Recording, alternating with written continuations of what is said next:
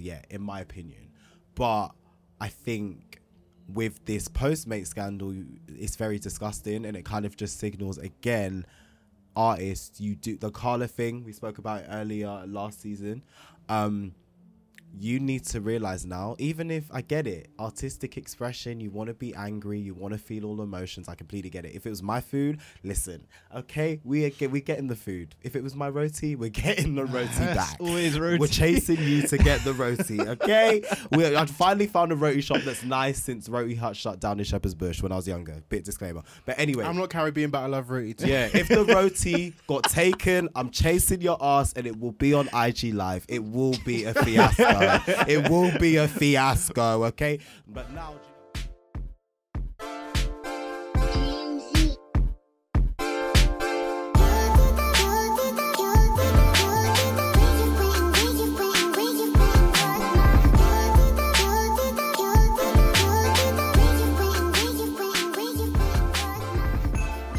All right, and we're back. Welcome back to another episode of Don't Let the Stands. You are here today with your hosts, Ease McKenzie and Nicholas Terrell. And Chopin. And we are back. As we were just talking about technology issues, we had another one. So hopefully we should kind of figure this out. But we apologize for missing the episode last time, guys. It was literally out of our control. There were time limits. Things weren't working. But we are here today. We're here to give you a great episode. I am kind of annoyed that we missed out on the topics last week because they were some really, really good topics. They were. But this week we have some amazing topics as well. So we're ready to go in. How are you guys? I'm good. Yeah, it's been a good week. Annoyed that an episode didn't come out because, like, I love to listen back at work. I was saying this and just laugh, like, just be like, "Oh, Shoppy said this, Eden said that." Forgot that even happened. Like those issues or whatever. It was just so funny. But yeah, another episode's coming, guys. It's Tuesday now. You guys are listening. Just enjoy. The energy's back from all three, and you'll get your laughs this week. Don't worry. So just sit back and relax and enjoy. Shoppe, how are you? I'm well. I'm well. Oh my god. Oh, good week. Yeah. Great. Is that all? Great vibes. This is what we're doing. We're back. Full fruition, full routine, full responses. Anyway, Eden, yes, how was your week? I'm going to be the downer, man. This week has been tough. As hell, man. Yikes. I've had a lot of issues with like organizing my life and stuff, and kind of like figuring out the schedule that really works for me. And as a result of me kind of messing that up, some like social things have had to be sacrificed. Like work is very busy at the moment, like Black Friday and stuff like that's coming up. So it's very, very busy. So I am quite stressed. But other than that, like, I'm working with it. I had therapy on Thursday, which was really helpful, and kind of helped me figure out what I need to do to kind of organize my life better. But other than that, like, I'm figuring things out. Life's a continual journey. You'll have days where you're like up, or like weeks where you're up, or weeks where you're down. So I'm still figuring things out. Hope for the best, really. But other than that, I'm glad to be in the studio. I'm glad to be recording. I've been watching the Rap Game lately, the Rap Game UK, which has been really good. It was the finale yesterday. I haven't finished it. But if you want to watch something that kind of gives you an insight to like new talent in the UK and kind of like a new show that's quite exciting, the Rap Game UK is on is on BBC Three online at the moment. So check that out. But yeah, it's been an interesting week, guys. Let's move on to the music section though. So Shoppe, do your thing, man. Right, so we are now going to discuss what we've all been listening to for the last week. Mine are actually going to be what they would have been last week. So I actually feel like I've actually digested these 4 projects which I'm about to name. So firstly, I'm going to discuss Raphael Saadiq's Jimmy Lee album. So if you aren't aware of who Raphael Saadiq is, he is a singer, songwriter, producer, musician. Aside from being a great artist in his own right, he's had his hands in behind the scenes working for a host of amazing artists. But he started his career as the lead singer of Tony. They went on to work with, start a new band, Lucy Pearl, which was very short-lived, but they had one amazing album. And then now he's a solo. He's released 5 amazing solo albums, and he's dropped his most recent album about a month ago now, 6 weeks ago now. And it's called Jimmy Lee, and it's inspired by the death of his brother of the same name who died of a drug overdose around 20 years ago. And it's a really, really, really, really cool album. And what I love about Raphael is I feel like he kind of goes through like metamorphoses every 2 or so albums. So his first 2 albums were very much like really entrenched in like the Philadelphia neo soul kind of sound. Then the third and fourth, which was The Way I See It and Stone Rollin', they were very much inspired by the sounds of Motown and Stax, very much a very strong homage to 60s music. Whereas now he's kind of, on this album, it's quite musically diverse, but I think that it's got much more of a rootsy feel. There's a lot of blues elements, but also like a lot of like old school gospel influences. Like if anyone listens to like the Edwin Hawkins singers and the Hummingbirds and the Soul Stirrers, like it's got like vibes like that. But what I like about the album is lyrically, like it really, really, really is a strong piece of work. Like as I said before, it's inspired by his brother's drug addiction. And it's like, it really humanizes him, but also humanizes other people going through the same things. Because when I first heard this album, this is why it's good to hear things more than once, I didn't really catch the drug references. Because there were songs which I thought were love songs, but they actually weren't. So the first single called Something's Calling. And I thought that was like, and I love that song, by the way. That's one of the best songs in the album. It really is. When I first heard it, I thought, oh, this is just a nice love song about, some woman that keeps coming near to him. But when I actually listened closer, and after reading some interviews about it and watching some interviews with him, I'm like, oh, he's talking about heroin and cocaine, and even things like So Ready. Like he's discussing how his brother, basically fucked up a relationship with this woman because he just couldn't get off the drugs. And then it talks about the prison industrial complex on some other songs, and he talks about various other topics. So like, it really, really, I feel like more so than most albums, I really feel like it really humanizes people who have this illness of drug addiction. But aside from that, it's also just a great piece of work musically.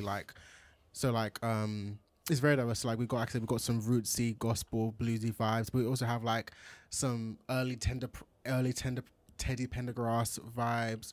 Then we kind of have like some funk vibes when I'm Feeling Love. And then we also really have, like I said, we have like a really traditional Baptist church gospel song on Belongs to God. So yeah, Raphael Saadiq, man, like not surprised at all, because like I said, he's like a consummate musician and artist, and his work speaks for itself from across all the groups he's worked in and his solo stuff. Yeah.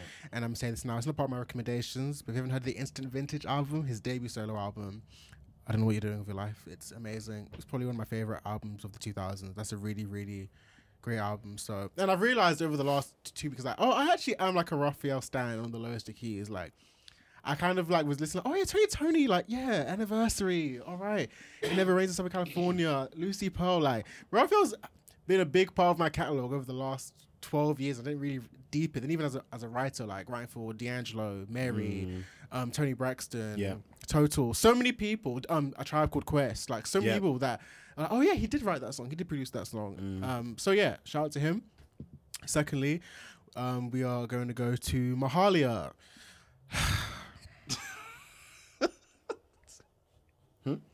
Love and Compromise, and my God, this album was a compromise.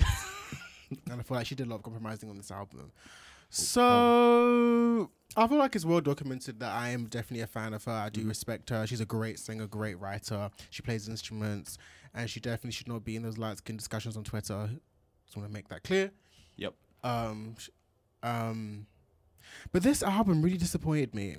Yeah, same. Like, I loved her last EP Seasons. I loved her first EP, and I loved all the singles she put out in between. Then when I heard this, I was really excited when the album came out, especially when I saw the features. I saw Terrace Martin and Hamza and Lucky Dale. Like, all right, cool, all right. And I pressed play, and it's just very patchy. It's like, there's some really good songs on there, but I felt like she really was, I don't know if she was necessarily struggling or she was trying to appeal to every audience. So she was trying to do like the middle of the road adult contemporary Adele soul. Then she was doing the, okay, gotta have the Afro swing. Okay, we've got to do Simmer. All right, then we got to do the real R&B song with What You Did with LMA. It was just sonically all over the place, and it kind of makes for kind of a haphazard listen. So I won't say it's bad. It's not a bad album, because there definitely are like a good 6 or 7 songs which I really fuck with. But as a listener, I kind of just feel myself kind of like, okay, track 1, track 9, track 3, track 7. I can't really play it the whole way through. But yeah, so I'm a bit disappointed, and I'm kind of confused that she's getting 4 stars and 5 stars everywhere. But you know, I know who her PR is, so I'm not gonna say anything. Yeah, but yeah, Mahalia, you're still my girl, you know, and your album was better than Georgia's, a lot better than Georgia's album. So yeah, but yeah, I know I kind of slammed that, but I want to just kind of make it clear the good songs on that project. So Raphael, you can listen to everything on him, but on Mahalia's album, the great songs, in my opinion, on this project were. Oh, also, so one of the best songs is an interlude, which pissed me off. Hideout. That's mostly the case, like most of the time, though. No. SZA still's not releasing her interludes. Yeah. You know, it's the song I want. Yeah, but Control anyway, was a good album overall. So No, it was actually. Whereas Contrasting, this it wasn't. It was. So so my favorite songs on this album are Hideout, What You Did featuring our good friend LMA. Saw the video to that actually. It was on rolling on my YouTube. I was like, let me just Shop it, actually I see embrace you. this. I actually like LMA, but I know I've realized that a lot of people in England don't like LMA. Like in my office, everyone hates her. I don't understand why. Hate. Yeah. That's a bit strong. I just feel a bit indifferent. Like, but I don't hate And I'm her. like, but like, that's a bit her music's strong. not groundbreaking, but it is good. Like her music's good. That's a bit And she strong can to sing. hate. Like, why? What's the basis for hating Yeah, LMA? some Like, it's a people bit. Yeah, but yeah. It's a So bit- what you did? Okay. Video was good actually, in my opinion. Really strong Yes. for a UK visual. Like, even though it wasn't filmed here, but like great visual. And I love that we have 2 UK R&B artists coming together. And it kind of shows that there's definitely an uprising in there being a scene here now. Even though LMA is kind of based, not kind of, she's basically based in the States. She's resided, yeah. You know, and for good reason. She's popping over Coins, you know, coins. I want to make a point after LMA, after you round it up, but I'll let you there. finish. But yeah, so Richie, Consistency, and Square One. Those are my favorite songs. But, you know, let me know what your thoughts are, guys. What do you want to say about LMA? So just not even LMA, Mahalia. Is it Mahalia? Mahalia. Yeah. In terms of this whole release, it felt a bit confusing to me because I did start to see some features internationally, started to see some momentum, but it didn't feel like the full investment. It felt like, let's test the waters, you know, a feature here, a feature there, interview introducing Ella, what am I talking about? Mahalia. And then the album just suddenly was on the horizon. I was like, oh, okay. I know she's been out here pushing singles, etc., but I was like, this feels a bit premature for a release. If we're doing it internationally, it just felt a bit Wait, premature. was it released internationally? I think so, at least digitally. But yeah, like, I'm a bit confused. I do agree with you. Like, on one hand, I do feel like Mahalia has kind of been out for a while now. She has, like, yeah. She's been very visible, like, releasing music, releasing EPs, doing shows, touring. Here, definitely and strong. She has a strong press as a PR perspective. She has a strong press profile. But yeah, I agree. It kind of different. Oh, the album's coming. And I mean, I knew it was coming, but I think it was this year. Yeah, I like kind of top thought- end of next Yeah. year, you know, tease it a bit more in the US and the UK if we're Yeah. doing international. But it just felt like, it almost felt like the label's like, oh, you're going to be signed for a while here. It's fine. We'll just test this one in the States and then next album will really give you the push out. But I was a bit confused. Over here, definitely time for an album. Like, it felt like her moment. But and the investment for visuals, like I said, the LMA, I was like, this is a Even really Simmer, even though I like the song. highly, Simmer, seen it as well, like very strong investment in visuals. So I was like, okay, why aren't we investing in the international promo a bit more, or getting her on like a radio tour or something, you know? But to be honest, strong visuals. She's still on the train stations, still billboards out here. So over here, she's good. Solid rollouts. I've seen some features and stuff. Stateside, I'm a bit like, you should have maybe done a phased release or something. You know, it was not a time. But as you said, a scene is definitely starting to build momentum over here and internationally. So we'll see. Georgia, add to the scene with a great next album. You know, come on, I want to see it. I really do, because the fashion, as I said on Twitter earlier this week, is up there. The profile is up there. We just need the music to line up. That's Georgia, it. I want you to give me what you gave me before Drake got in your life. Because I feel like people think I hate Georgia. I actually was a Georgia Smith fan before Drake got involved in her life. But then the music just kind of went down. But anyway, so I've got two more. So Eden thinks I'm a stan of this young lady. So we have Zylo. She released her second album, Gorgeous, You said you were a stan. 3 weeks ago. Let me live. So yeah, if you guys remember, I think I actually mentioned her first album on the very first episode of this podcast. So she's now returned with a second album, and two things. I think, even though it's quite new, I would say these two things which might be strong statements. I think it's possibly better than her first album, which, if you guys remember, her first album was in my top 10 albums of 2018 when we did our threads on Twitter. But this album, and it might even be one of my favorite albums of the year again. So Zyla may make my top 10 again at the end of the year. She might make it again. So Consistency is key. So like, and I feel like she doesn't really get the fanfare when you talk about the British R&B scene. I feel like she's not really being spoken about compared to others. But you guys need to be listening to Zyla. Yeah, her new album, Gorgeous. Like, there's not really much I can really say, but it's just it's just a very good album. It's easy listening. It's only like 10 tracks, I believe. Gonna add that now. And then it's generally like a mid-tempo flex, but it doesn't feel stale or one note. It kind of has like its own peaks and troughs. And I feel like she's grown so much as a writer and as an arranger. Like, there's more live instruments on this project. She's being much more forthcoming about her sexuality, because I don't think people were aware she's actually lesbian.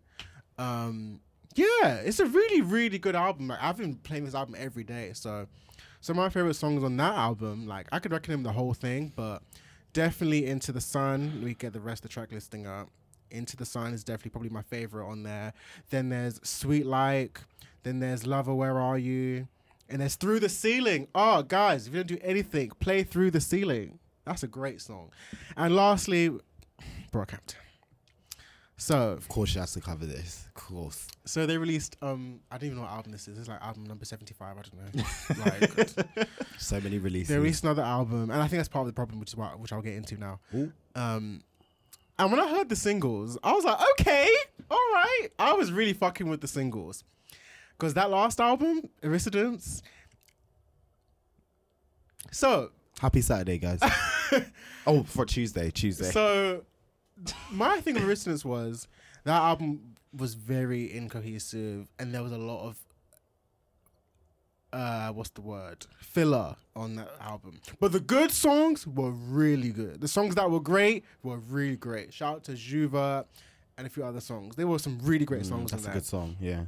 And I kind of, let it slide because, this was their first album post kicking Amir out of the band. So I was like, okay, they're still trying to find... And he was a big part of their DNA musically. Like, as well as being one of the best rappers in the group, he also produced a lot of their music as well. So, like, you know what? Fine. They're finding themselves as a group without him. They're still adjusting. And when I heard the singles from Ginger, I was like, okay, I feel like maybe they've found their feet. But then I pressed play on the album, and they're just some songs which are just forgettable. It's not even about whether I like them. They're just kind of all in all, like, forgettable. Like, Dearly Departed, we could have left that on the hard drive. Victor Roberts, we could have left that on the hard drive. But at the same token, there are some really, really good songs on there. Like No Halo and Sugar. They're probably amongst the best songs I've heard from them ever. Like, I love those two songs. But I just kind of feel like, I think the issue with them is that it's just too much output. It's just too much. Like, even Kevin... He released a solo album this year. You've now released the group album, and then now working on the next album. It's like, I just think they need to just take a break, like, tour, do other solo ventures. But I think they just released too much music, and I think that's probably why. Because I don't think that Amir leaving is why the album isn't as good as, because their best projects are the Saturation Trio, Saturation 1, 2, and 3. That's their best work to this day.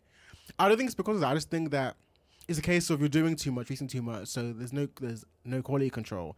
Not in the same way as a Chris Brown now, like, because the songs on there are still really, really good. But I just kind of feel like, maybe don't release an album next year, or even the year after. Maybe come back and Find yourself. Yeah, 2021. Anyway, those are my lessons. Raphael Sadiq, Mahalia, Zyla, and Brockhampton. Nicholas. Strong choices in places.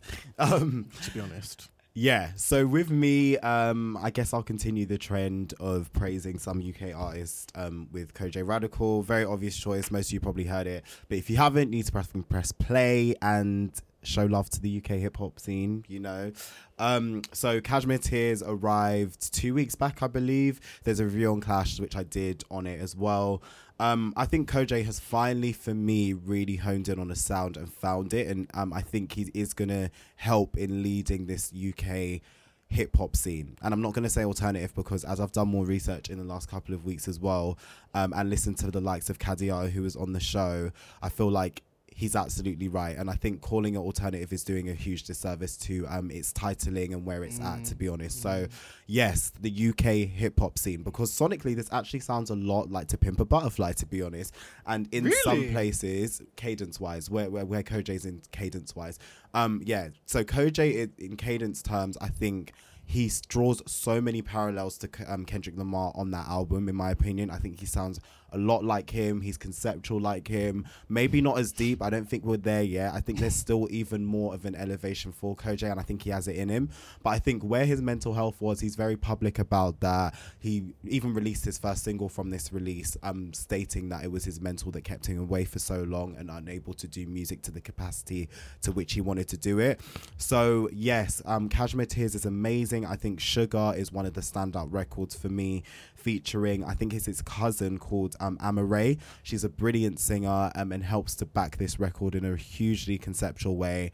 I think this really is for people who are fans of old school hip hop. So I'm talking Nas here, I'm talking J. Cole here, of course. I'm talking just people who are more conceptual in that lane and kind of take you on a journey, a storytelling process, as it were. As you would have expected, mental health is very strong in this process, and I think that's really what the UK needs in terms of that space in hip-hop to really be vulnerable, and I think Kojay does it really seamlessly and makes great records at the same time. There is songs like Hours, which kind of... what I like about Kojay is he's very figurative. So with songs that are about sex, which I wrote in my review, and about like love making and all that kind of stuff, he really makes it... key to his kind of discography to talk about his mental through that place, how he's thinking about the woman, how he's thinking about the scene setting, how he's thinking about his role in the whole equation, and how he is as a character almost. He makes it really kind of a canvas for you to kind of envisage what he's talking about. So it's a really beautiful album in terms of depths to that. Actually, I believe it's a project. I don't know if it's an album exactly. I think it's been pitched as a project. So yeah, I think some of my standouts are Sugar, as I said, Hours, Down to This, Feel About It. Whole set is 10 songs long, about 30 minutes. If you're on the way to work, I would highly suggest just playing this, getting into the funk of it, and just really enjoying. Talking about funk, he actually plays with some of that in there, I think, as well. So he pays homage to some of the older school genres, as well as keeping it quite contemporary in terms of his cadence, his flow, how he paces himself throughout. So I think there's something for everyone on this project, but it sounds cohesive at the same time. So again, that is Kashmir Tears by Kojay Radical. And I think I'm really excited to see what he does next, because I think he's finally found it. Now it's time to just build on where he fits into this kind of equation in the UK. So very strong and continues to push the scene forward, as well as the likes of, Shay Lingo, Kadiar, who we've had on the show as well, and a vast array of UK talent who's on the rise. So yeah, brilliant. Similarly, talking about the UK again, Tom Tripp released the EP a couple weeks back called Flag. If you don't know who Tom... Oh, yeah, I remember him. Sorry. Yeah, Tom Tripp has been around for a couple years. He was on... Sorry to interrupt you, but he was on... is it Musa Masa? I think so, yeah. I think he was on his... Mura Masa, that's I think he was on his project. Yeah. So Tom Tripp is a kind of artist who skirts around the R&B lane, but he does alternative pop as well. Like there's elements of the if that in there as well, in my opinion. And he on this album actually experiments with rapping a bit more on songs like Quick.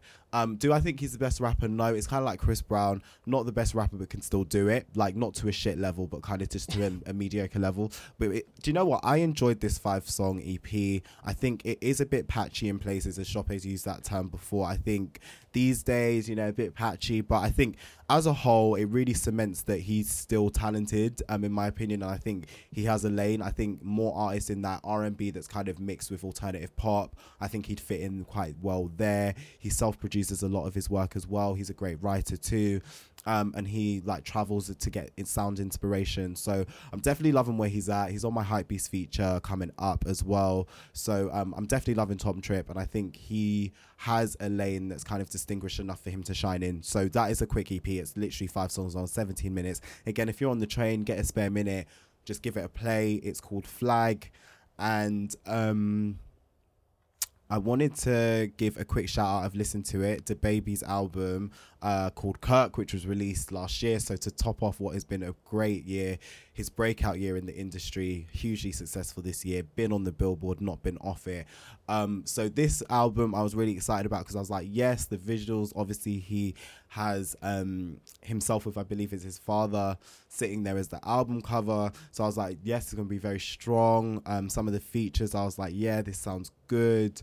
So when I pressed play, it was a very strong start for me for who the baby is, called Intro. Not original, but you know, the project's intro.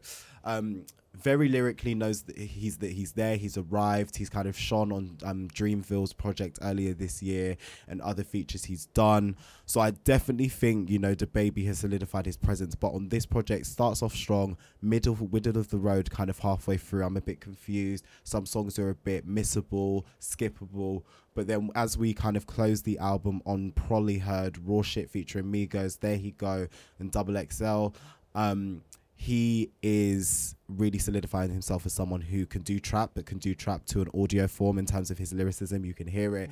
It's good. It's consistent. So I think DaBaby has his place. He's very animated. He's very funny. He's very laid back. I'm loving where he's at musically. This isn't the strongest set, unfortunately.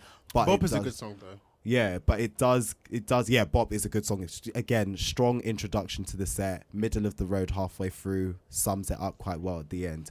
But we are definitely in a space. We're here for DaBaby. I just need him to diversify who he's working with. I think from productions, I think Take a Day Trip, who I've homed in on about for the last how many episodes, need to be featured on his next project, if not this one, and be more experimental. I think if he's a bit more experimental in this lane, he can definitely shine. And just a bit more cocky. Like I'm just trying to hear you be loud and proud, like you own this shit, and that's it. Like just be cocky with it.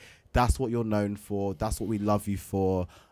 Use that charisma in tandem with the cockiness just to own it. And just come for your peers, man. We want that competitive spirit. I want you to just own the lane you're in, because you pretty much held that scene down for this year in terms of new artists. So DaBaby, Kirk, it's worth the listen. But there's only a handful of standout records, which I'll say are Probably Heard. Bop, as Shoppe said. Off the Rip, I like that as well. Gospel is awful. Chance the Rapper again, just get off, like just stop. When I heard when I heard the gospel kind of tinge, I was like, okay, great, they've curated this for Chance the Rapper. Sound shit, had a shit year, don't want to hear it, get off. DaBaby just came, be the father, don't want to hear the lyricism, you aren't a rapper, it's done, you ain't a rapper in 2019 anyway, and Double XL, which closes off the project as well. So great in places, but not the best cohesively. So that's me. Eden, take the mic, finish us off. So I've been global with what I've been listening to. So I usually listen to UK music and stuff like that, but I've decided to come back. So last week I was talking about Headie One and a few different UK artists. Well, week before that, sorry. This week I'm going to talk from someone from Sweden. So I went to go see Snow Allegra last week. Very, very good. I was kind of expecting kind of more mellow feels, and it was mellow, but there were some songs which are mellow that she kind of gave energy to, and the room kind of reacted really well to it. So she is definitely a really good performer. I didn't know what to expect when it came to her performing and stuff like that. I didn't know how I would react to it, so I just went in with an open mind. I went with my friend Alex from What Matters podcast and a few others, and it was really, really good. I'll definitely recommend seeing her if you haven't seen her, and listening to the album, Those Feels again. I know I critiqued it quite badly when I first listened to it, but listening to it live, it's kind of changed my perspective on some songs. But maybe that's because in my head, I'm like remembering some of the different renditions she had to certain songs. Right. So I'm listening to the song like audibly when I'm listening to the album, but I'm remembering maybe some of the changes she made during the performance. But other than that, it's a really good project. In terms of songs that I'd recommend off the top of my head, wait 1 second, let me just remember. I just want to say I heard she was a whisper singer from the UK this week. I heard she was a whisper singer. Yeah, and that's complete bullshit. You know what it is? It's kind of a double standard, because this argument about women in music and the whole thing about light-skinned singers at the top of the music industry is completely valid. But what people are starting to do now is, like, let's say conventionally attractive women, people are assigning that they can't sing. Like Snow Allegra is a conventionally attractive woman. She's light skinned. She can pass she's white passing. She's Swedish. all of these types of things. And people are just doing this thing where if you're attractive, people are going to say, oh, you're a whisper singer, without listening to their music, without knowing the background to it. Mahalia definitely shouldn't have been in that list. I don't understand why she was in it. Georgia Smith, I understand the argument behind that. But the thing is, like, people were saying she's from the UK. Like, people are clearly not using Google. Yeah. Like, it's so clear that she's not from the UK. Yeah, and very clear. I think we need to be Very. careful, because if you don't research the arguments for a lot of things, you're actually disrespecting the original cause for why people argued it. 100%. Also, we haven't spoken about Green Tea Peng. That name. The song was here ready because I was about to do the like, literally, she made me laugh every night. When I get bored, I literally just play it. I'm so sorry. Wait, let me just. Can we do the copyright? Because I want to play it. Wait, okay. Please, Let me name the songs on the Snow Allegra album, and let me do the rest of my listens, and Yes, then we can do and then Green Tea I'm Peng. doing it. I don't give a shit. So I would recommend I Want You Around, Situationship, Whoa, Find Someone Like You, Love Like That, You, Nothing to Me, and I Didn't Mean to Fall in Love. All of those songs are beautiful. It took me a while to get into the album because I listened to her previously, and I really love her previous albums like Feels and stuff like that. They were just amazing. But yeah, so that's Snow Allegra. Over to the States. So I listened to a guy called D Mills. He's a producer. And this project is called Agape. So I'm just looking at the definition for Agape, and it basically In agape. Agape. Sorry, It's my a form bad. of love. Yeah, it is a form of love. It's a Greco-Christian word. It's a form of love. And so this, for me, was a very, very beautiful project. It featured a lot of artists I've never heard of before. A lot of artists that, if I'm being completely honest, I won't be checking for. No, I'm being completely honest, because this is just a producer's album that I've checked them out on. I've gone on their Spotify page, and some of them don't even have music up. So I'm just like, I'm probably not going to go back to it because you're not in my memory now. But one of the songs that really caught me on that, I'm not even going to apologize.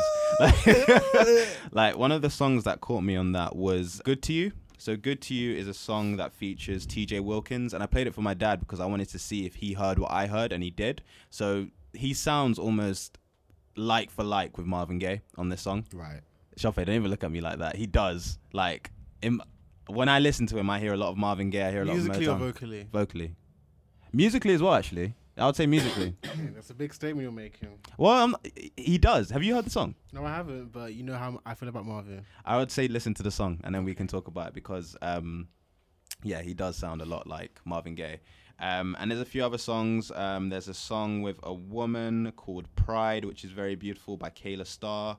And there's just so many beautiful songs on here. I would really recommend this project. Just some background for who he is. So his name is Danny Mills. He's an LA producer, a musician. He's a great grandson of Bessie Smith. Oh, wow. Yeah, and he plays piano, guitar, and bass. So he's a musician. Like, he is a musician, and he has collaborated with a few artists. When you go on YouTube, you'll see he's in like the background playing like guitar or like on the piano and stuff like that. But he is really, really good. And I just let him know how much I appreciated his music, and he said thank you. Next, I'm gonna go to Ye Ali. So Ye Ali is a producer from Hammond, Indiana, and he produced for people like Jazz Cartier. There's a few other people he's produced for. Kalani. Kalani. He worked with the Interns. Yep. So the Interns, they produced for Nicki Minaj, Rihanna, a few artists. He produced, I think it's Cheers for Rihanna and Anaconda for Nicki Minaj. Tory Lanez, Chris Brown. I know. Just hold it back. Just relax. Just relax. I just don't know why you're trying to make this guy sound good. Don't. And I name. I'm just saying what he's done in it.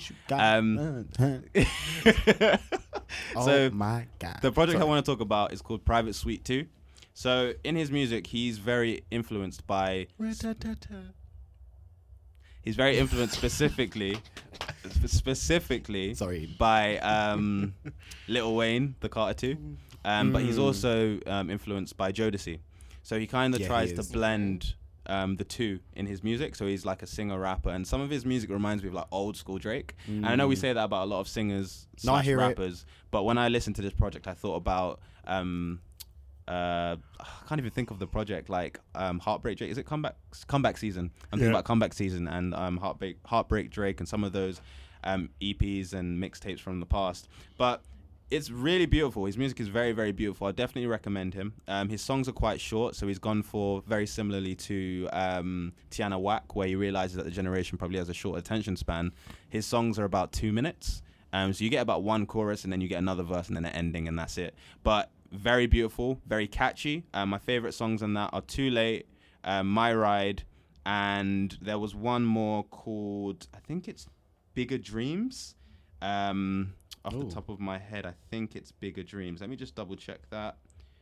It is... Okay. Yeah, Bigger Than Dreams. So those songs are my favorite on there. Show Me as well has a beautiful instrumental, definitely inspired by Jodeci. I would definitely recommend this project to you guys, so definitely check it out. And those are listens for me. That's everything. Mad. So Nick, should we move on to the news section? We will, but just before we I move forgot. on, I just need to let you guys know this girl, Green Tea Pain. So this week, as part of the Threads, she basically kickstarted the thread for her Colours show. She's performing this song. There's just this particular run that starts the song. Shoppe would question if it's a run. That just cracks me up, okay? So I just have to play it. I'm sorry. Copyright, we will check this. If it gets played, it gets played. If it doesn't, it will be in the suggestions with an asterisk. Anyway.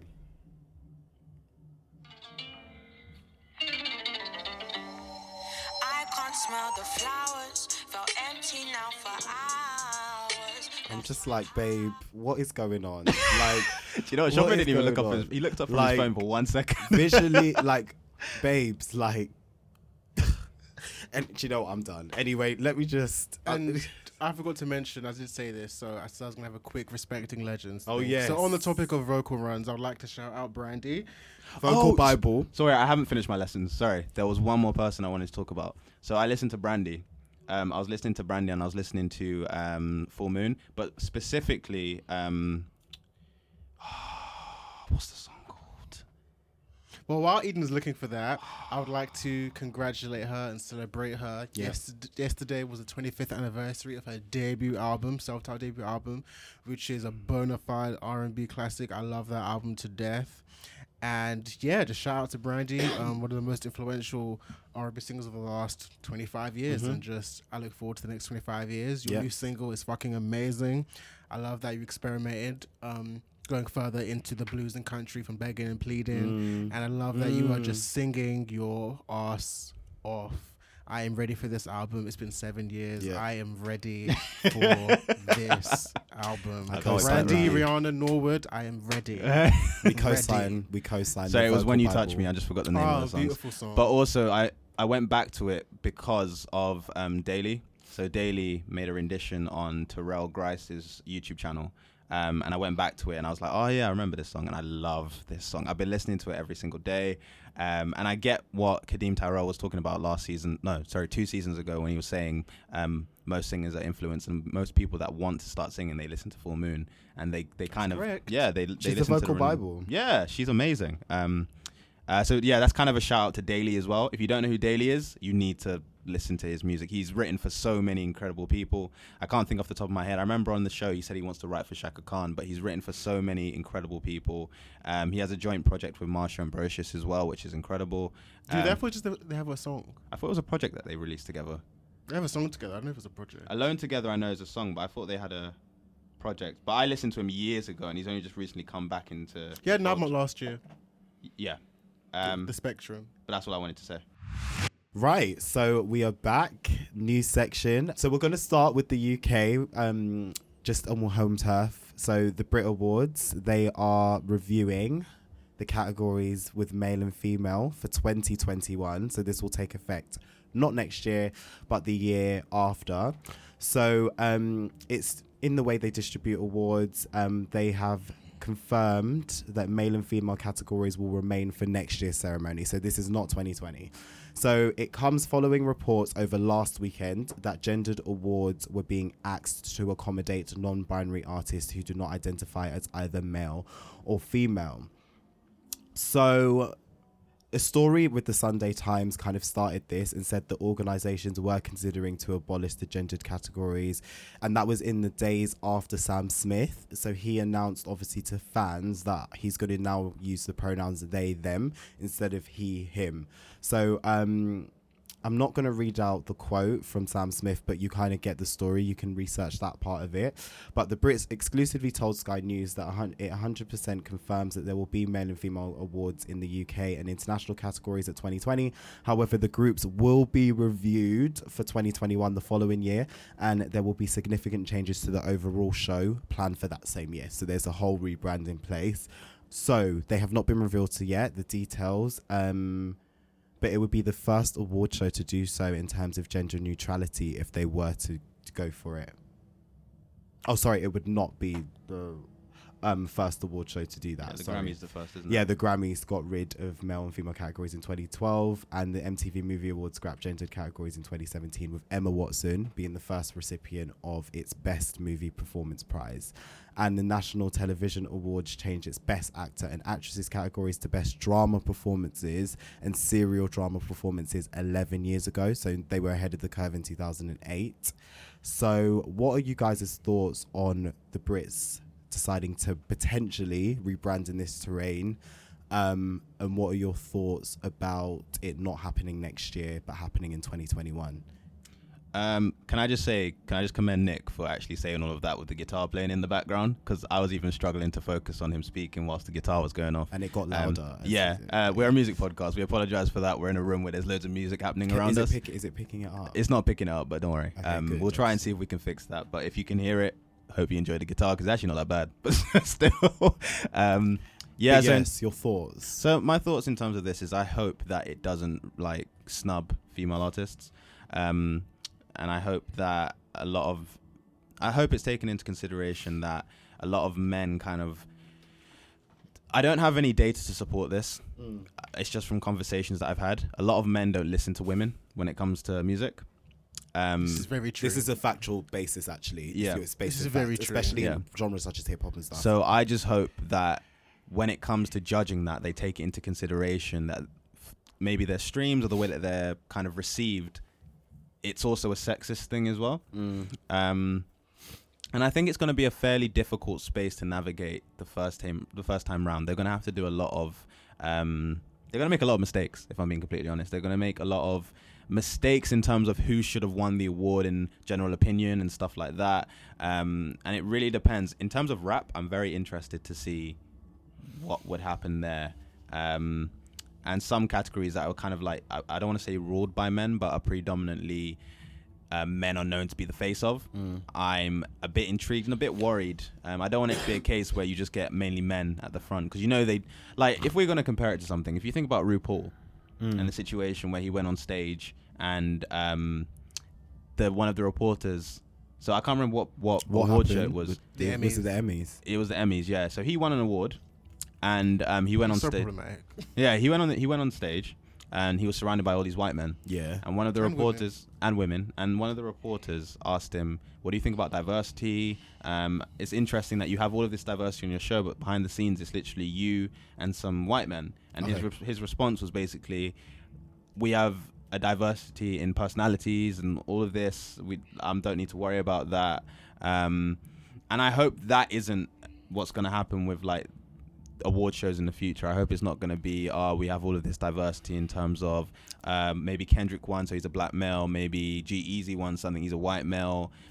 I hope they take into consideration that it has to be diversified, so you've got men, women, and non-binary, and it goes across the spectrum. So Sam Smith, for example, will win an award most likely, hopefully. But this represents a larger issue, because if we go to the UK hip hop category now, there's an institutional problem with women even getting visibility. Yeah. Do you get it?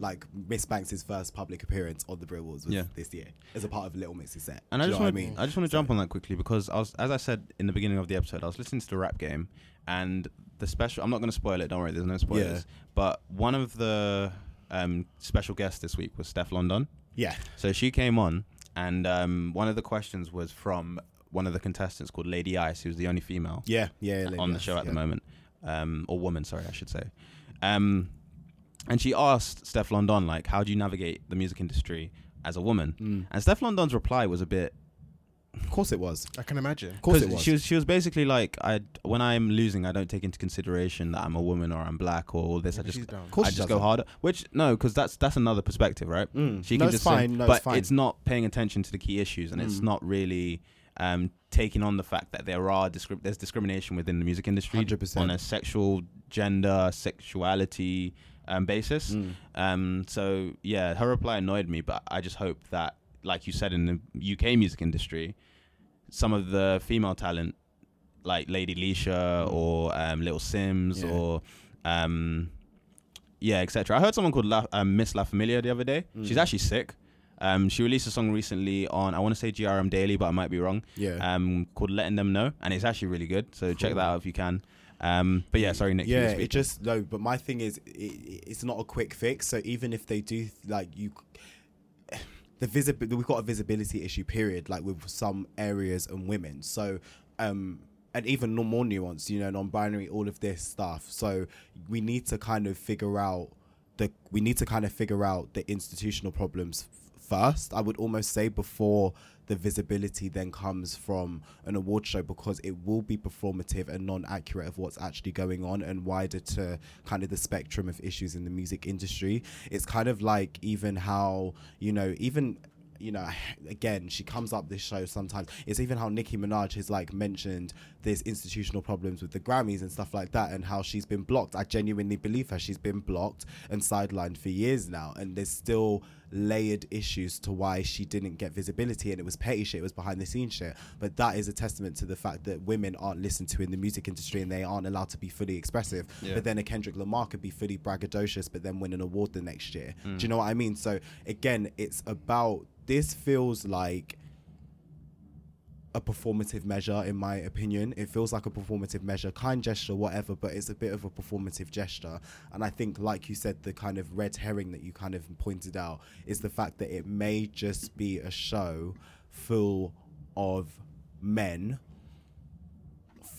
winning, or on the other side of the spectrum, a performative show just actually throwing awards out for the sake of it and not actually considering what's happened in the year. So I think we need to address the systemic issues in music on a day-to-day, on a BAU level, before we then celebrate and commemorate the people that deserve to win on a yearly level. So it's kind of like, it's hard. It's kind of hard because it's kind of like we're almost doing it backwards, or they're doing it backwards in terms of how these issues should be supported or not, because a lot of institutional figures who can actually help instrument change sit on these boards of like Brits and etc. Use that power to then fuel the change in the industry to your peers, because some of these label heads and execs are their friends, they break bread every Friday, all that kind of stuff. So talk to your friends, the accountability stuff, say we're not going to support X, Y, and Z unless you change certain measures in your companies and how you visibly promote a black woman versus a white man or something like that. And then once that changes, we can then focus on, okay, the award shows, we don't even need this anymore. We don't need gender categories because it's so great. And that RuPaul example is a complete testament to your thing. The institutional issues, I didn't even know this happened. I saw obviously the clips, but I just didn't read into it. But that's terrible. The fact that he can't even recognize that, sorry if I'm using the wrong pronoun, but the institutional issues behind the scenes and the institutional businesses that contribute to the industry to which you're getting awarded for are still problematic, and you can't see it, and you're in your complex of ego. I don't see the issues. We've got so much diversity of the people in front of the scenes, but what about the behind the scenes? What about the people who drive cultural change? That's how cultural happens, the day-to-day BAU business stuff. So I think there's a lot to be worked out, and the Brit Awards need to use their position in the UK market to help instrument the back end changes before we then celebrate what is a great industry, quote unquote. Shoppe, what are some of your thoughts behind this? I agree with both your points about it could be seen as performative, but ultimately I do think it is like a step in the right direction. Wait, I didn't say it was performative. Sorry. I said, to my point. I didn't say it was performative. Yeah. But I do think like it's a step in the right direction. I kind of didn't even realize that, because I know for many years the Grammys and the VMAs and other award shows have kind of just have best artist and best this or best performance. So I actually didn't really deep it, but I think that's because the Brit Awards is low-key one of the deadest award shows of the award season. But anyway, you ain't wrong. But I do want to pose a question. I wonder if this would have happened if a woman decided to come out as non-binary, because obviously there's two things at play here. Sam Smith was born a male. That's one thing, and also outside of that, he's one of the biggest artists in UK music. So although I do think it's amazing that his evolution in terms of gender identity is being respected by a big awarding body like the Brits, I do wonder, let's say now, okay, so I'm using another queer artist, Janelle Monáe, she's bisexual, but if she came out as non-binary, would we get the same thing?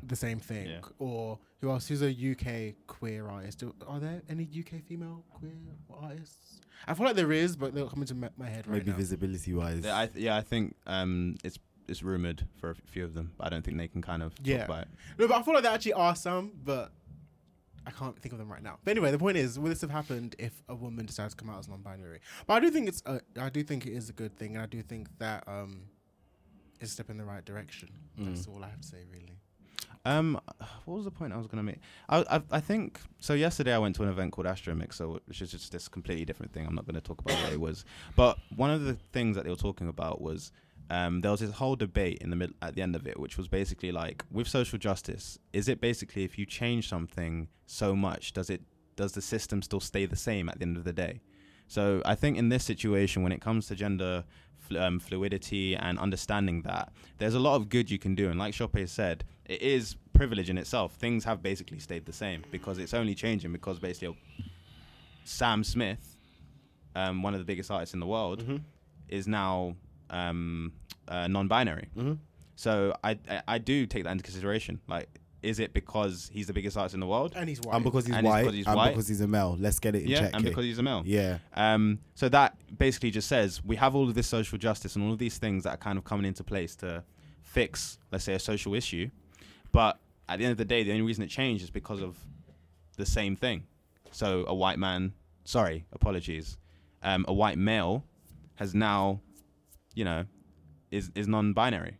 So I think it really depends how it goes about. And like I said, there's going to be loads of mistakes to begin with. But I do think it's a great opportunity for a lot of artists. Because I was just thinking, where would non-binary artists have sat in the male, female kind of paradigm? So they would have to choose which one they wanted to be in. No, I'm just saying in the male, female paradigm. Like in that system, where would they have sat? You're right. Like, where would they? It's a valid question. Yeah. Where would they have sat? So that's just some discrimination. That's something that's going to change over time. It's going to be very, very difficult, but I'm happy it's happened, but under the conditions like this, I think it just needs to be a bit more thought out in terms of taking in consideration that there are other non-binary artists out there before one of the biggest in the world announces and comes out as who they really are. So yeah, that's all I have to say. We'll move into the arena of music. Now, we mentioned Lizzo a couple of weeks ago, but now in the Postmates scandal, which is completely separate to the music scandal, Tiffany, the driver, was it Lyft? Uber? Anyone know? It doesn't really matter. Okay. She's fearing for her life and afraid to leave her house, posting that she's received a lot of death threats and fears of death threats from stands, let's call it at this stage if you really are going to do that shit, of Lizzo. So yeah, this is an evolving story. We'll see what happens. But that is the latest stage of the developments. And obviously she was accused of stealing the singer, stroke rapper, stroke artist's food. And now it came to light that actually wasn't the case. And Lizzo deleted the post, I believe it was last week, stating that she did steal the food. But yeah, she deleted that post and apologized. But yeah, damage was done. And now she's afraid to leave her house, Tiffany, as it goes. But yes, what are you guys' thoughts on this development in the Postmates fiasco? And what do you think about overall virtue signaling from artists via Twitter and other social media mechanisms? Shopping. I have things to say. Like, on one hand, I do feel like it's very increasingly apparent that Lizzo is definitely an interesting individual and hashtag problematic. But then I also wonder, why are all these negative stories coming out now that she's finally having a mainstream breakthrough? And I'm not saying this in defense of her because I don't care for music. I'm just saying that, like, we know. We've been know. Yeah, shit. I'm not gonna know.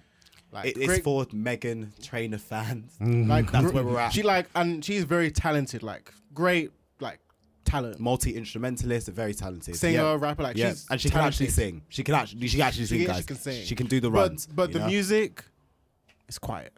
But I just like wonder, like, why is it when we finally have, you know, a plus size black woman who's like trailblazing and like doing all these amazing things and like really like being entrenched into like mainstream pop culture, which is something we haven't really seen. All these negative stories are coming out. But other than that, so that's just one thing I wanted to put out. But then also, like, yeah, she's trash. Okay. In my opinion, I feel like if we're going to go back to the Mina thing, which is one part of the scandal here, which actually isn't gaining traction across waters, which is really annoying. But with the Lizzo thing, I think that has been bubbling anyway. It was just a resurfacing. So, you know, like things when Twitter resurfaces things. But it was a big fiasco online about a year ago when it first happened. But I do completely get you in tandem with this. But at the same time, I feel like she's orchestrating some of this madness herself, and then looking back on it like, oh shit, guys, I posted this. You know, if you're gonna do a tweet, every time Nicki tweets, Cardi tweets, goes on a rant, you know it's gonna get picked up. It always does. When there's a big rant or something like that, it gets picked up. So Lizzo doing the tweet back a week ago or so, it was going to get picked up and it was going to be attraction. So for you to then be wrong in that instance, I think she's a very impulsive, loud, flamboyant, which is great. And I'm not saying tropes, we're not doing that. You know, anyone could express themselves, just like Megan, same thing, very loud. Not Megan Thee Stallion, Megan Trainor, very loud girl, all this kind of stuff as well. So we're not doing the race thing here. But with Lizzo, she's very loud, fun, energetic, driving the boat, you know, having her fun summer as well. You're doing vacay, all of this, wearing extravagant dresses in the airport that she wore to award shows, which looked funny, by the way, at the time, I will say that. But she needs to realize, and I think it's good it's happening now, you know, very, not early, but at a very early mainstream early time. In her breakthrough. Yeah, in her breakthrough time in her career, so she can maybe learn. She's like a smart lass. She might take some stuff on board. So yeah, I think, and it's to her benefit, the fiascos haven't been to a level where they're going to impact her career as. But I think with this Postmate scandal, it's very disgusting, and it kind of just signals again, artists, you do the Carla thing we spoke about earlier last season. You need to realize now, even if I get it, artistic expression, you want to be angry, you want to feel all emotions, I completely get it. If it was my food, listen, okay, we getting the food. If it was my roti, we're getting the roti back. Always roti. We're chasing you to get the roti, okay? I finally found a roti shop that's nice since Roti Hut shut down in Shepherd's Bush when I was younger. Bit disclaimer. But anyway. I'm not Caribbean, but I love roti too. Yeah, if the roti got taken, I'm chasing your ass and it will be on IG Live. It will be a fiasco. It will be a fiasco, okay? But now, do you know what? With the awareness that I know of social media, I might not name the person because I don't want them to die. I don't want fans going crazy. We're not doing all of that because at the end of the day, everyone deserves a chance to express anger. Lizzo didn't get her food. You're going to be angry. I'm going to be angry too. But at the same time, awareness. We need to have the awareness now. Mental health, all of this stuff. We need to have the awareness. People can die. Stands are fucking crazy, which we spoke about with Han on the show earlier this year. Okay, stands are fucking crazy. Could you imagine if Nicki had the Postman situation? Oh, people would be. Yeah, you need to go into witness protection. You need to do a 6ix9ine. Or Beyonce. You know, God forbid Beyonce tweeted for once and said, "Hey, this." If the Beehive was my on the pumpkin loose, soup is gone, like all this kind of if the shit. Beehive Like, were on the loose you looking know, for this. It's quiet for that person. But yeah, anyway, we need to just control because stans clearly have no self-control. They're impulsive. They're crazy. You know, crazy. Do you know what? I'm sorry. She's the Kerry Hilson. I'm sorry, but yeah, Kerry Hilson in it. This is why she hasn't. Part of the reason, potentially, why she hasn't released music to this day. And you know what? I love a Kerry Hilson. I want her to release music. I genuinely want it. The songwriting pen is great. She writes great songs, and she has great runs. You know, she's a great singer. She's a great act. Can I just add? The reason I'm laughing, is because when it comes to Nick and food. Listen, you can't rant with my food. Let me just explain You something. can't rant with my food. I'm talking about it quickly. So yesterday, I came to this event with Nick. Astro Mixer again. Yeah, and we got some food from Eats of Eden, which is this vegan Caribbean place. Nice. And they put the food in a container, but they put the mac and cheese for Nick on top of his food, Like right on top. and Nick lost it. I was just like, guys, like, what we doing? You need to have it in the corner. That's how. So this is it. Okay, guys, a quick little lesson for This is Caribbean, maybe American culture too, African American. The mac and cheese go on the side. The greens go on the side. The rice, the main, the ackee, the saltfish, the chicken, the whatever it is, right there, either in the corner or right center place. We need to have the arrangement. Eat of Eden, you were great. I'm not going to slander you because great vegan Caribbean food. We need that. I've just given up dairy a couple months ago. But what we need to do is just have it in the right place, because I'm not trying to have mac and cheese right on top of the rice, right on top of the thing. That's it. And don't go Nando's with Nick either. Yeah, don't go Nando's with me. It's quite an arrangement. Anyway, back to Lizzo, back to the situation. It's just the latest in the developments of stan culture and all this kind of stuff. We can't trust the stands, so we have to control how we place the stands in how we communicate our messages. So Lizzo, hope it's a learning lesson for you. I really hope that woman Tiffany is in the right mental place, and I hope she is able to live her life. Fundamentally, that just disgusts me that she's scared to go out of the house. Why can't I live my life? Why can't I go for a walk? Why can't I get food? Okay, anyway, Tiffany, hope you're doing good, and Stans, you are fucking crazy, and just get the help that you need. Like, genuinely, stop. Like, there's something going wrong for you to send a death threat over something that's not even affecting you. Stop. Eden, if you have any thoughts, fucking hell, these crazy people. All right, so I'm gonna have my Kanye West moment. Lizzo doesn't care about black women. That's all I'm gonna say. Fuck Lizzo. This has been another instance where she has used her power to attack black women, and I think it's a crabs in the bucket mentality. So I think it's a situation where she knows that she has all of this power and she's afraid.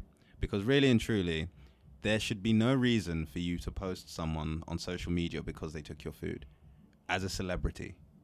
Like, I know we're in a culture where celebrities overshare and they talk about things, but you should know as a functioning individual that it doesn't make any sense for you to post someone on your social media when you know you have people who follow and really, really love your music.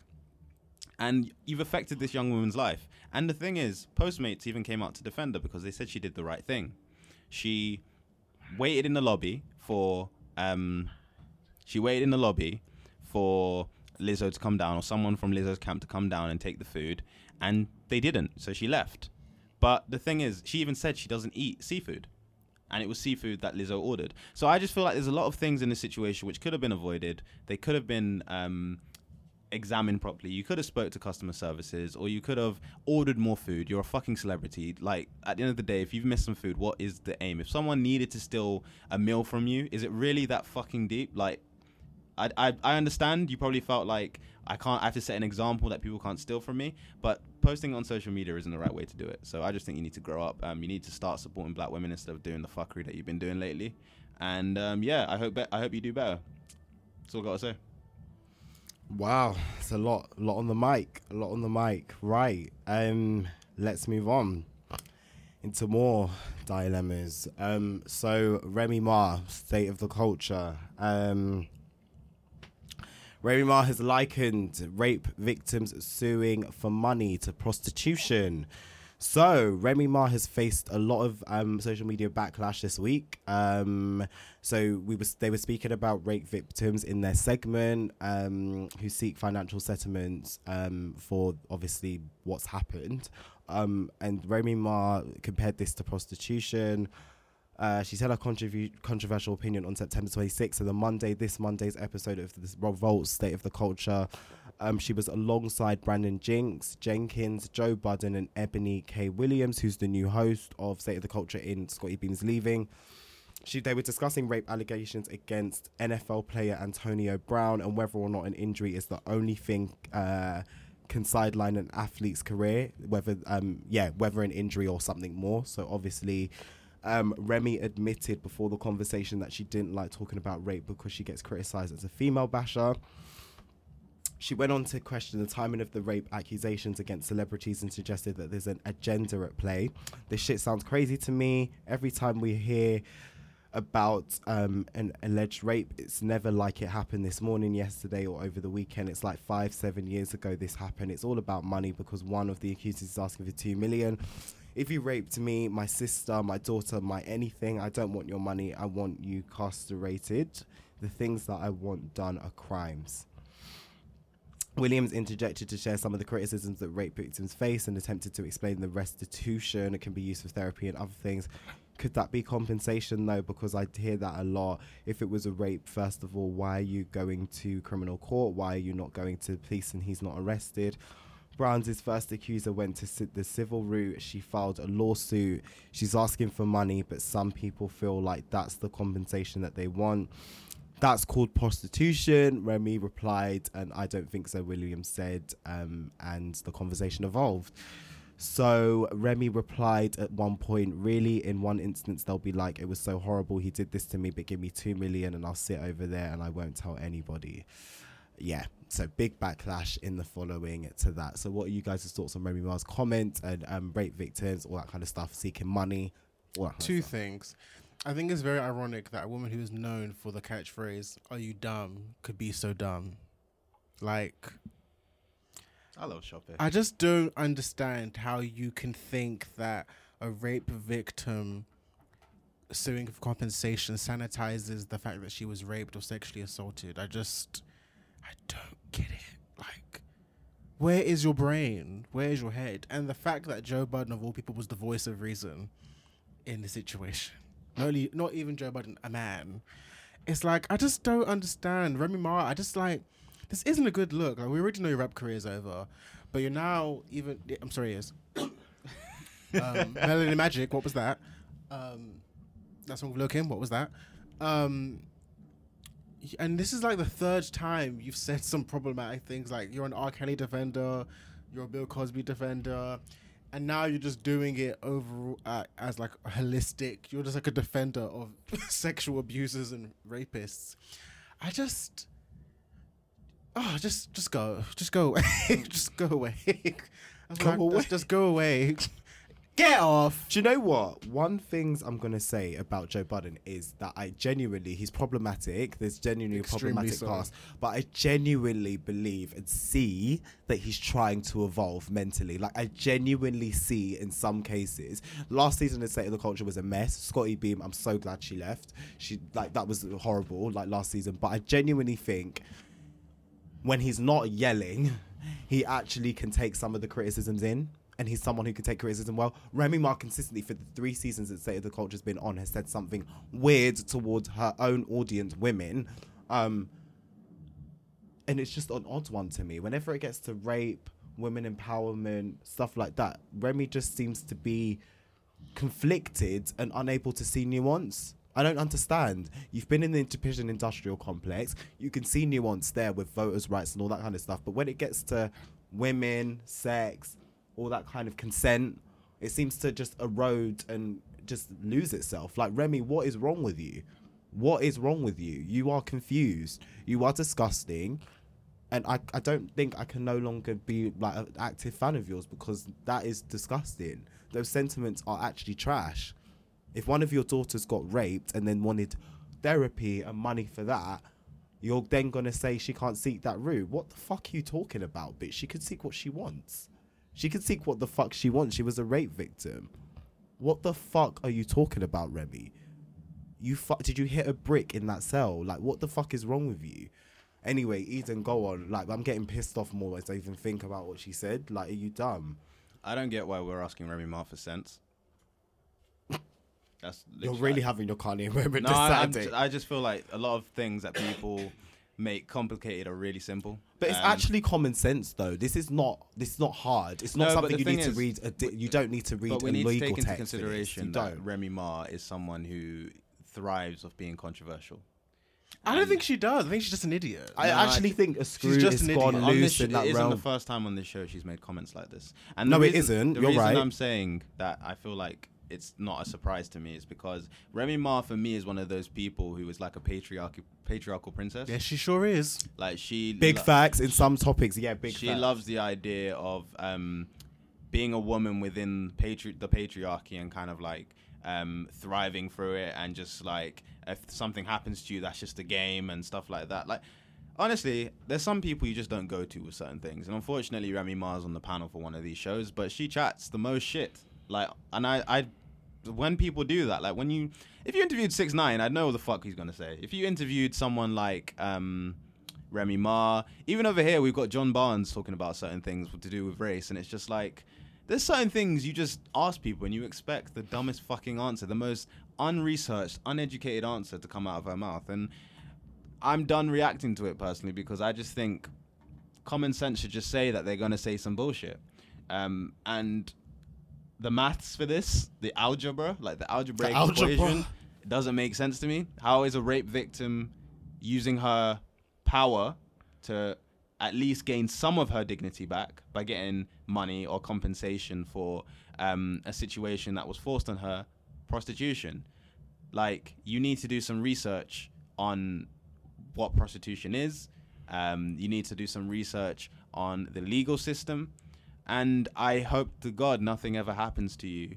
I hope you never experience what she went through for you to make this horrible comment. And there's some people that we always say there's like good in some people, but with Remy Ma, it's very hard to see it.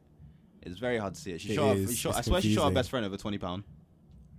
$3,000. Oh, whatever. Like, are you really gonna shoot your friend over three grand? If it's Rosie money, I'm joking. I'm actually joking. If it's Rosie money, the gun. No, I'm joking. Do I even have a gun? Like, what the fuck? Yeah. Who's? I just feel like there's a lot Hip of hop things. culture's a mess. Like, hip hop It's culture not. can be a mess. It's not No, a mess. as well as other genres. But I'm just saying, like. But it's select people within the genre, and I agree with Nick. I do think Joe Budden is making some strides to improve. He does have the problematic past. And Definitely that's still gone on. does. Yeah. And obviously some cases against him when it comes to women and Yeah, stuff. that's what I meant. But- The problematic part. Same with Charlemagne too. Yeah. And big, yeah. We take that into consideration, but yeah, I'm not surprised by this whatsoever, and I don't think people should be. So yeah, Remy Ma, use Remy Ma. She's not gonna make more music. This is it for her after this. Well, she will be making music, just no one wants it. Yeah, and this after this show, I think that's it. Can we actually quickly discuss how Remy didn't capitalize off this new female rap wave? Because she kind of predates it. Like, she came out of prison like 4 years ago, 3 years ago. She had the big hit with Fat Joe. She had the Nicki diss. She was on fire. What happened? Why didn't she bang? She's just shit. She can rap. Yeah, she can rap. But then not. and she can has rap. great runs and all that. Like, she can do that in terms of, like, she can be slick with her flow as well. but can she make a good song? No. she Okay, so can't. that's the issue. All the Way Up was popping. That's not her song. But though. that wasn't because of her. Though. Yeah, that wasn't because of her. Yeah. But yeah, she basically has the same approach to every song. Like, she doesn't know how to manipulate her flow and the dexterity of her lyrics on making hits. Like, when I heard that Melody Magic song, like, that song Yeah. That song So samples. let's not even talk let's about do it. Like, it's just. Let's do Is it worth the mic? Is it worth Let's the do mic it. time? Because it isn't to me. It sounds like shit. That's it. Melanin Tragic. That's it. Melanin Tragic. But then not so you magic. have this song which samples Mint Conditions Break My Heart. But she's approaching the song like a fucking DMX song. She's rapping over it like she's DMX or fucking Ja Rule. Yeah, Remy Ma, man. She can rap, but that's it. Like, she can rap, but she can't make music. That's what it is. That's what I have to say. But just on the topic of All the Way Up, Fat Joe, can we just speak about that for 2 seconds? What about it? So Fat Joe, I can't remember the radio station. No, please don't bring that up. Wait, I just want to talk about it because I want to get people's opinions. I'm over it. So Fat Joe went on a radio show. I can't remember which one, and he was talking about Latino culture. This isn't the first time, by the way. Latinx culture. And he was talking about how the similarities between, or the origins of it, and how it basically gives him the right to say the N-word and situation like that. Because we know in previous songs, like Fat Joe has said the N-word. He said it recently as well. I can't remember on the show. But I just wanted to get you guys' opinion. Like, talk to me. What are your initial thoughts on that comment, that because there is a link and there is a history of people from Africa and the Caribbeans going to Latino countries, they get the right to say it. Oh, let's just tell him. Latinx, sorry, apologies. it's not even worth getting into. It's bullshit. Okay, cool. It's bullshit same. because let me just tell you one thing, okay? Afro, Latina, racism, non-acknowledgement of Haitians. Let's just really get into the crux of this Fat Joe. Yeah. So we want to do erasure to say the N-word. That's all you're trying to do. Yep. We're trying to just say the N-word because I know you've been criticised over your career for saying the N-word as a non-black Hispanic. Okay, that's what it is. And you just want the privilege, the power, the clout points. And you are one of those people which people would use in arguments. He grew up on the streets, man. He created some of the music. He can say that. And to be honest, when you sat there and ate your food, controversially, I actually didn't have a problem with me hearing the M-word from you. I actually didn't. And that is a very controversial opinion because you know how I feel. It actually contradicts what I am about. Yeah. It actually contradicts. But culturally, do I feel like he's been amongst hip-hop peers and amongst parts of hip-hop's conception to be able, do I even like him saying it? No, on a personal note. But if you're going to say it, I get why. This is what I mean. I get Eminem why. said it, would you be cool with it? He doesn't need to say it. But if he like, would to be honest, I would have to probably acknowledge, I'd probably have to honor what I'm saying, but I can get why this is okay. Let me change my point. I can get why people would say he could say the N-word with Fat Joe. Yeah, with Fat Joe. But my point is he just keeps going on this tirade of, you know, Latinx and we're the same as black. It's the same struggle. No, it's not. Let's look at Brazil. It's not. Let's look at Brazil really right now. It's not. It's not. Let's look at the ghettos in some of these. Let's look at Argentina. Okay, because the history of Argentina is bloody and on the side of black people. It's disgusting. It's a whole erasure of trying to erase black people. Research why you there's no literally black people in intentionally try to erase black people, intentionally ethnocided the country. Like, you are not trying to tell me that we're the same. Don't do that. Don't do that, Fat Joe. And don't do that. Focus on. I'm not even going to get rude, but just focus on the music because you actually can still create decent music. And shut up. That's what we want to hear. Non-political opinion, shut up. I just have two things to say. First of all, Fat Joe, you're not black. That's it. And secondly, Google, I want to add to the little history lesson we're doing here. Google colorism in the Dominican Republic. That's all I have to say. Last topic, guys. So this is the Super Bowl. It was rumored that Rihanna might do it earlier. So many people got rumored to be able to headline. Rihanna refuted the claims a couple of weeks ago, but now we have our answer to what is going on for 2020. If you still care about the Super Bowl, stay tuned. So obviously we spoke about Jay-Z's involvement in the Super Bowl and all of that, the NFL earlier this season. We will now capitalize on what the Super Bowl is to be in 2020. So Jennifer Lopez and Shakira went to Twitter recently to announce a picture and a fully fledged announcement that they will be a part of the halftime stage. They are the first of apparently a few more to be announced in the coming weeks. Shakira shared, "It doesn't get any bigger than this. So excited about getting on that Super Bowl." Pepsi halftime stage and added J-Lo. The two are pictured in the middle of what seems to be like a podium with Pepsi halftime show in the middle with a load of laser lights. So Shakira is very excited. Lopez added, "Ever since I saw Diana Ross fly off into the sky at the halftime show, I dreamed of performing at the Super Bowl, and now it's made even more special, not only because it's the NFL's 100th anniversary, but also because I am performing with a fellow Latina.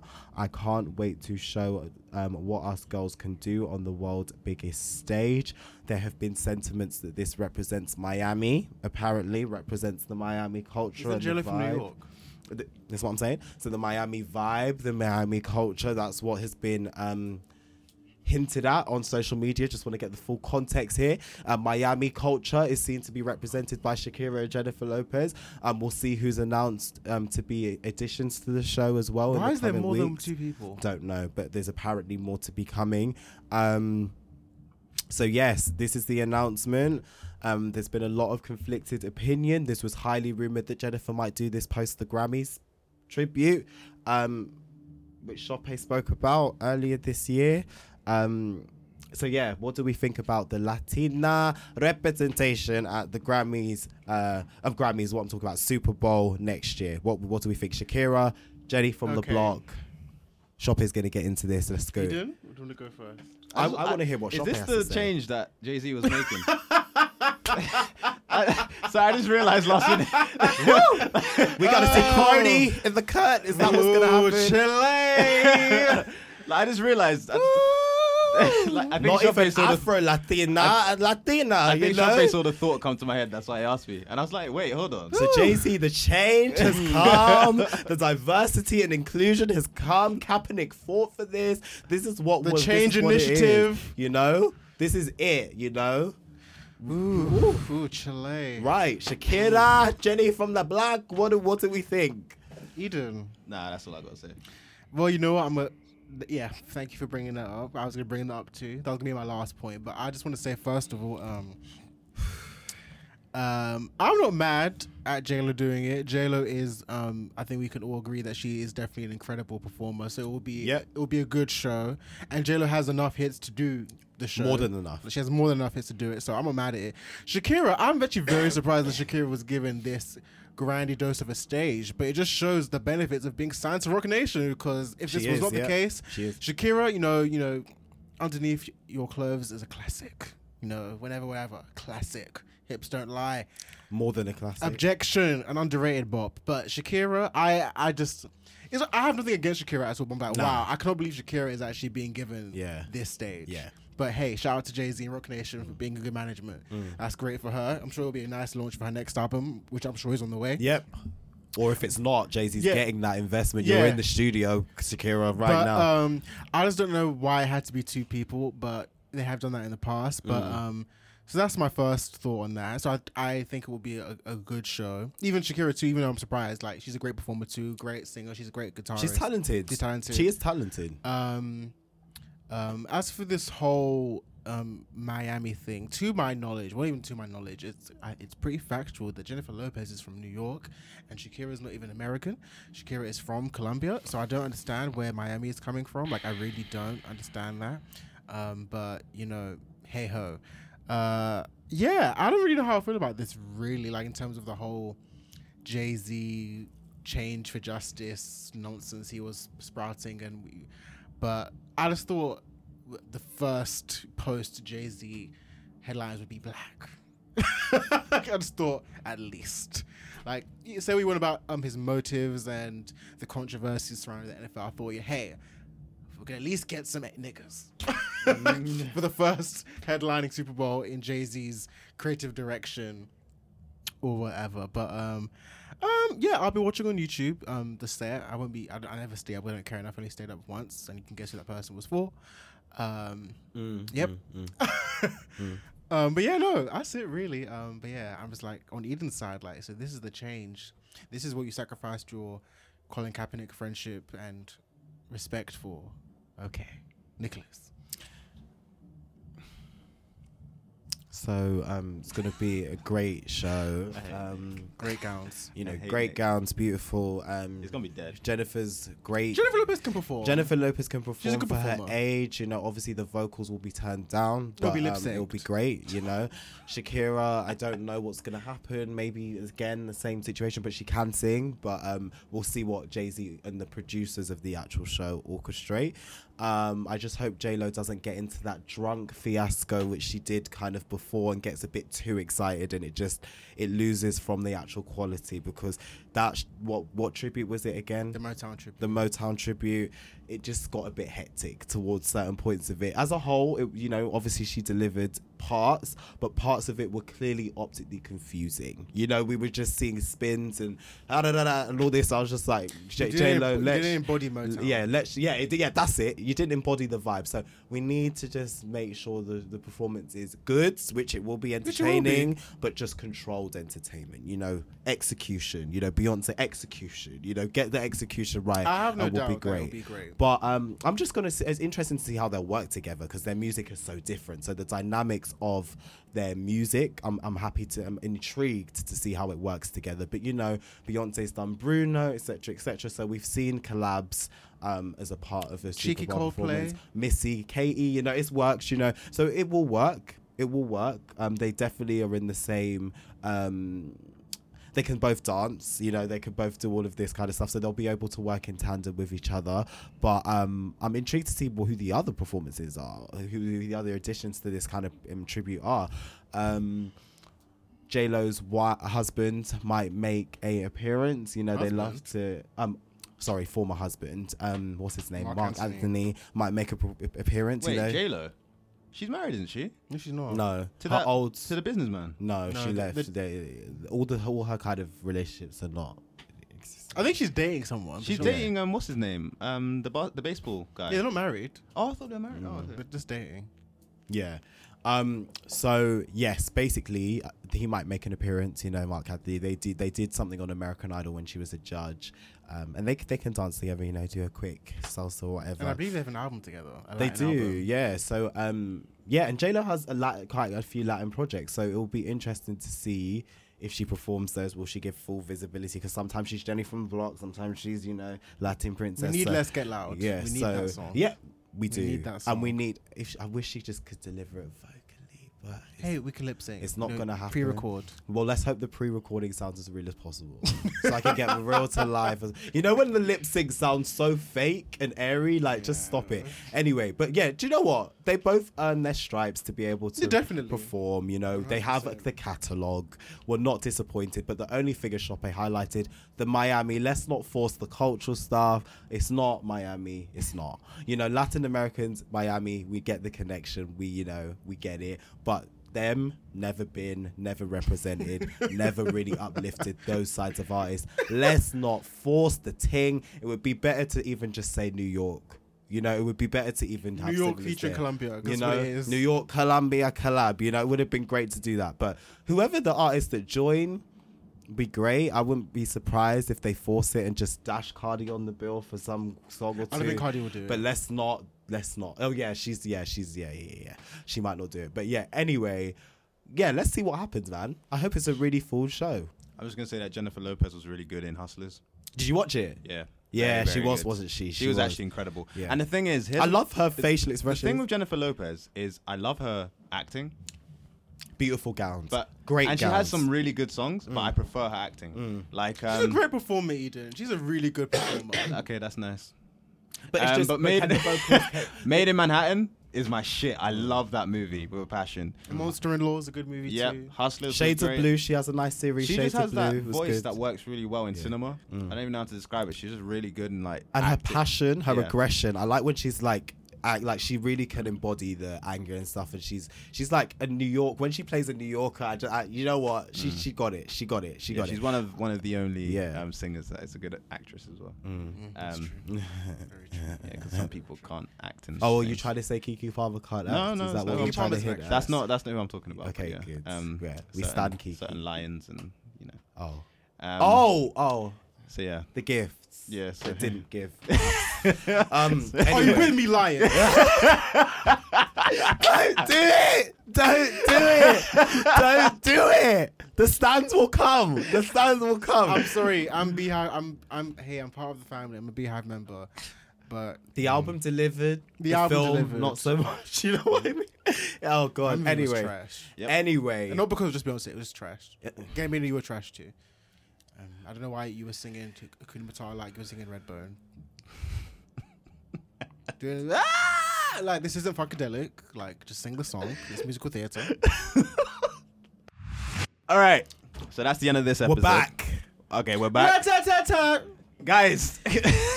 All right, can I finish the episode? That's the end of this episode, guys. Really appreciate you getting to the end. We are going to try our hardest.